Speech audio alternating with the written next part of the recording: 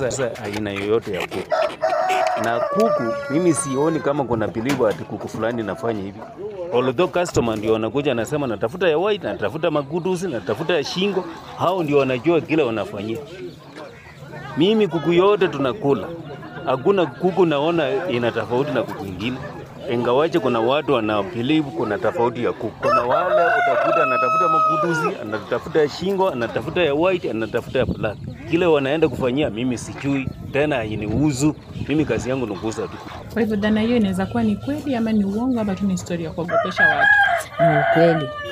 Kwa ajili ilitoka kwa wase. Huwezi kupata mzee mgeni ameingia na ameenda kufukuza hiyo kuku kwa boma amchinjie. Hiyo kuku atachinja tu na watoto wake wakule kwa boma kama mboga. Lakini kuchinjia mgeni ni ngumu. Sasa inaonekana ni zawa. Au wewe kuja tu sokoni ununue hiyo kuku kwa mboga. Lakini sio mgeni anakuja uchukue hiyo kuku ndio mchinjie. Kulingana kwangu ni story, lakini kitu yenye mtu ameamini huwa yeye inamsaidia kwa imani yake. Mimi siamini. Sijawafuka na hiyo imani ya kukinga boma. Nimewafuka tu kama kuku wengine wa kawaida. Kwa production naweza sema ni kweli, lakini ya kukinga sijui boma hiyo ndio sijajua kama ni sure ama ni story za watu. Jamii ya eneo la magharibi nchini Kenya imeaminika kwa miaka mingi kuwa mstari wa mbele kwa ufugaji wa kuku, ila kwa sasa jamii nyingine zimefuata mtindo huo kwa sababu ya kilimo biashara. Wengi huweka kuku wa aina mbalimbali bila kujua majina yao na umuhimu wao katika maisha, kando na kuwa kitoweo. Haya ni makala spesheli yanayoangazia habari potovu yanayohusu aina wa kuku wa manyoya mengi almaarufu makutusi na umuhimu wao katika maisha. Mimi ni Irene Nasimiu na hii ni Shalom Radio.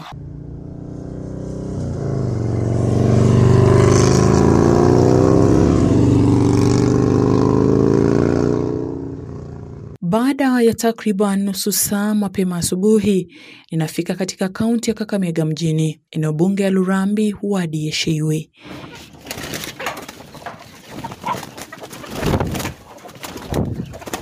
Ninamkuta mfanyabiashara wa kuku akiwa amefungua kazi yake, akiwasubiri wateja. Baada ya kuzungumza, ananieleza kuhusu aina wa kuku anawafuga na hata kuuza sokoni. Mimi kwa majina naitwa Josephine Afandi Karani wa section ya kuku Kakamega. Kuna kuku aina mingi. Kuna ile inaitwa makugani ya manyoa, ile ambayo kuna manyoa mingi. Kuna watu wengine wanaokopa hii kuku, wanasemanga ni mambo fulani ya kimila. But sisi huwa tunasema hii kuku ndio tamu kuliko kuku zote. Nauza aina yoyote ya kuku. Na kuku mimi sioni kama kuna bilivu ati kuku fulani nafanya hivi. Although customer ndio wanakuja anasema natafuta ya white, natafuta magudusi, natafuta ya shingo, hao ndio wanajua kile wanafanyia.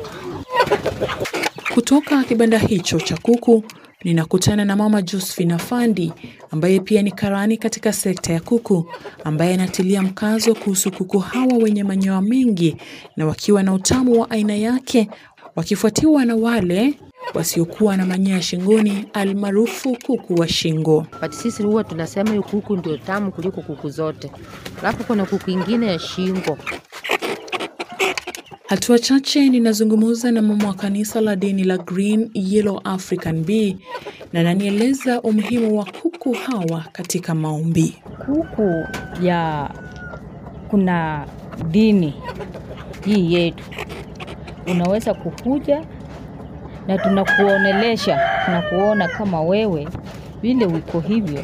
Tukichukua hii kuku na tuchukue simu na tuchukue njuku na timbande, tukisimamisha hiyo ugonjwa na kuumiza, tunaenda kuchukua ile kuku inalingana na ile ugonjwa yako, na tukikuleta hapa tunakuombea na tunachinja hiyo kuku na ugali ya wimbi, hiyo vitu na mboga ya suza na tisaka. Tunafanya nini? Tunakuweka hapo na maombi, tunafunua Bible, tunasoma, kuna mstari ya kuteketeza, harufu mzuri iende awani, na ile inabaki hii ile vitu tunachukua ndani tunachoma, na ile tunachukua tunakula, wewe mgonjwa na sisi wale tumekuja kuombea tunakula, na tunafanya nini? Tunakuombea. Kama uko na katu kadogo unakupena, tunafanya nini? Tumekuombea, umepona, umeenda, hiyo ugonjwa yako imeisha. Na kuna kuku tofauti kulingana na ugonjwa ya tuchinji tu kuku yote. Isitoshe, Mama Josina anaeleza kuwa kando na kuku, wao hutumia wanyama wengine wa nyumbani kama vile kondoo na ng'ombe katika kuombea watu. Naweza kuambia leta mbuzi, uchanganyishe ndani kondoo, au leta nyama ya kondoo na ng'ombe, tuweke pamoja na tuombe, na hiyo maombi itafika mahali unataka. Kama ni gasi imefungwa, unapata imefunguliwa. Kama wewe ni mgonjwa umejaribu kutibiwa hospitali imeshindikana, unapata tumekuombea. Ni hivyo tunatili na hiyo kanisa yetu ya msalaba. Ananieleza sababu ya wao kutumia wanyama kwa maombi, kama vile Abrahamu aliamrishwa na Mungu kumtoa mnyama kama dhabihu badala ya mtoto wake Isaka katika Biblia takatifu.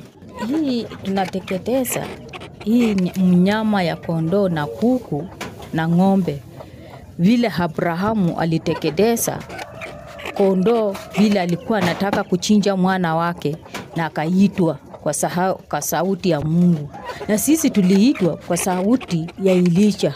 Tukichinja kuku, tukichinja kondoo, tunateketeza uzima ya wananchi wapone, sio kwa makosa, ni kama sadaka ya kuteketeza, na huyo kama ni mgonjwa napona. Baada ya wafanyabiashara kusema kuwa hawa wawili ni kuku watamu, ninataka sana kujua iwapo kuku hawa wa shingo wanatumika pasi na mila yeyote. Hivyo basi ninafunga virago hadi kaunti jirani ya Kisumu.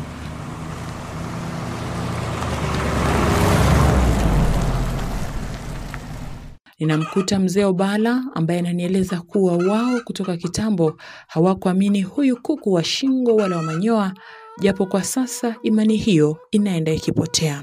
Najua sasa kuna zile tulikuwa tunafanya kitambo, with the time zingine zimeanza kutoka. Lakini ulikuwa ukiangalia kitambo ulikuwa unaona hizo kuku za shingo, hata ukiona kuku inafukuzwa, hizo za shingo zilikuwa zinafukuzwa.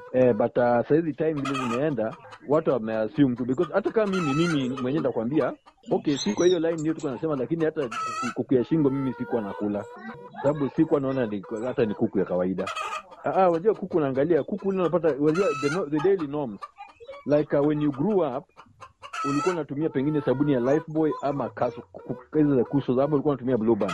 Alafu kigrow unapata tena vitu zingine zimeanza kuleta, unaangalia hii na ile na sikuwa natumia kitambo imekujaje. Mila na tamaduni potovu huenda zikalaumiwa pakubwa kwa ukosefu wa ujumbe muhimu miongoni mwa wanajamii. Mzee Obala anasema kuwa kwa miaka mingi yeye hajawahi fuga kuku wa shingo wala wa manyoya mingi, kwa sababu kuku hao huonekana tofauti sana na kuku wengine. Kumekuwa na gap kubwa sana because watu hawajakuwa kilan cultural values, ama hawajakuwa kufuata cultural values zile za kitambo unlike saizi. Na pia hakuna mtu alikuwa anafundisha, na people have not been interested to know what was happening hizo siku za zamani. So kuna gap na kuna information ambayo inapotea. So hii inapotea tu hapo, na ni important sana watu wakae wakijua mila, itikadi na mila na tamaduni za watu. Safari hii inanipeleka moja kwa moja hadi shirika la Kalro mjini Kakamega. Na hapa ninazungumza na wataalamu wa sekta ya kuku wanaotoa dhana kamili kuhusu aina wa kuku na umuhimu wake kwa mkulima wa kuku. Naitwa Hilda Agiza. Mimi ni poultry technician hapa Kalro. Kuna ipi wa kienyeji, kuna Kenbro wanaofugwa kwa sababu ya nyama, kwa sababu wana grow very fast. Kuna Hawa Kenchick, kuna broilers. Hao mostly wanafugwa kwa sababu ya nyama, at 6 weeks wamekuwa ready. Alafu kuna hizi improved kienyeji, kuna mingi. Kuna Saso, hizo zinatoka Uganda. Nasikia at 4 months washakuwa ready, vitu kama hivyo. Kuna broilers. Hizo ni mzuri kwa nyama na mayai. Alafu pia kuna wetu sasa Kalro improved kienyeji. Wote ni wanyama na mayai. Kuna wale wenye manyoya imesimama hao, au sijui wengi wanaaminika wanazuia macho mbaya, sijui nini, hawezi chinjia wageni. Na pia wanasemanga zinataga mayai mingi na pia zinatunza vifaranga. Alafu kuna wale kuku wafupi, hizo short variety. Hizo pia watu wengi wanazipenda, pia hizo nasikia sijui zinasaidia kuprotect boma. Alafu kuna hawa shingo au naked neck. Pia wanazipenda kwa sababu pia production yao huwa sawa. Kwa majina naitwa Anet Muhavi, I'm a poultry technician Kanro Kakamega. Kuhusu kuku au manyoya ya kusimama, watu wengi dhana yao wanasema wana nyama tamu sana, wanataga mayai mingi. Pia mwewe wanapigana naye, vifaranga waezi liwa na mwewe kirahisi. Pia kala nyingine ya kuku hao weusi wanasemekana kwa wale wanyama wa kuwawinda wakule vifaranga wao, kuku hao hawaonekani kiurahisi na mwewe wakiwa mbali. Kulingana nao kuku wetu improved kienyeji, wale wako na kala zile za kuonekana ile nyeupe huwa waliwi kwa urahisi kulinganishwa na hawa kuku wengine wa improved. Hawaonekani kwa urahisi ikiwa ni wanajificha mahali. Kulingana na weupe wakiwa kama ni free range farmer, wanaonekana haraka na wale viumbe wakula. Siku ya kutembelea wakulima nyanjani, wataalamu hawa wamekiri kuwa wao hutoa mafunzo muhimu kwa wakulima na kuwatia motisha katika kufuga kuku wa aina yoyote bila kuwa na dhana potovu. Sisi kama poultry technician mara mingi huwa tunaenda field day, tunaelimisha wakulima kuhusu dhana potofu kulingana na aina fulani za kuku, kama zile za manyoya za kusimama, ziko na mila fulani, haziwezi fugwa. Saa hii wakulima wengi wamekubali mafunzo yetu ya Kalro, tumewaelimisha, saa hii wanafuga kuku kama kuku wa kawaida. Ni siku ya pili. Hapa ninakutana tena na Mama Josina, ambaye ananieleza kuwa kuku wa manyoya mingi akichinjiwa mkwe yeyote huenda hata waitoa mahari. Hapa kuiuza ni ngumu. Kwa sababu gani? Ukienda kwa wazee wanakuambia hii kuku ya makutusi kikua hapo, ukichinjia mkweni kama anakusumbua, kama baba mkwe anaweza kuwa anataka mali kwa msichana na hao wana mali ya kumpea. Sasa mwingine anaambia mwingine ende chukua hiyo kuku uende uchinje. Ushachinja, ashakula.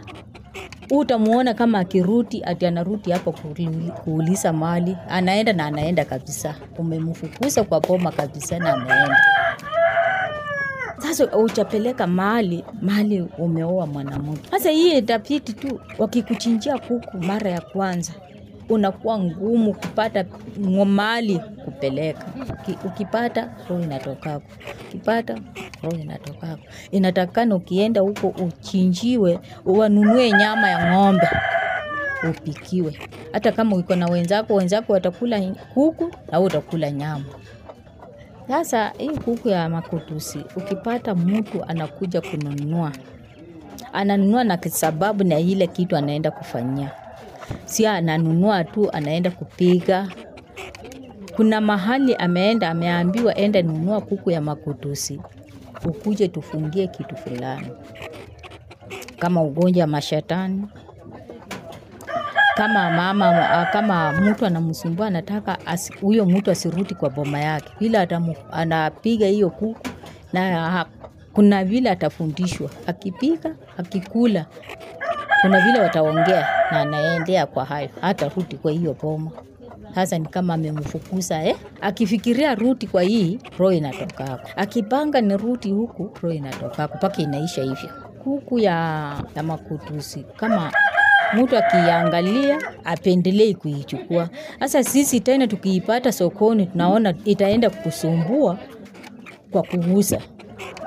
Sasa tunanga haraka sana ya kufuatiliana ati naenda kununua hiyo kuku nitaenda kuuza. Kuna ule atatokezea tu baada ya miezi 2 ndio anunue hiyo kuku kwenda kufanya nini? Kutumikia. Kuna ule mgonjwa ule anataka kutumikia. kuna ule vile nakuambia anaweza kufunga njia za mtu asirudi kumsumbua kwa deni au kwa biashara ingine. Akimchinjia yeye ni kumfungia huko. Mara kwa mara watu wengi wamejipata kwa kusambaza ujumbe potovu ambao haujathibitishwa kuwa wa kweli. Mengine huenda yakawa ni mila na desturi za jamii fulani ambayo pia hutumika kuwadanganya na kuwatia uoga watu. Msikilizaji wangu, makala haya yamekuja kwako kwa minajili ya kukuelimisha wewe, kufungua macho ili ufahamu kuwa katika ulimwengu huu tunaoishi, habari nyingi ambazo si za kweli husambazwa kwa wingi. Hivyo basi, ni jukumu lako wewe kuwa mwangalifu na kutambua jinsi ya kuangalia mambo ya kweli na yale ya uongo. Ningependa kushukuru shirika la wanahabari nchini la KCA kwa ushirikiano na DW Academia kwa kuwafunza wanahabari kote kuhusu umuhimu wa kupata habari za kweli. Kutoka hapa Shalom Radio, mimi ni mwandalizi na msimulizi wako Irene Nasimiu.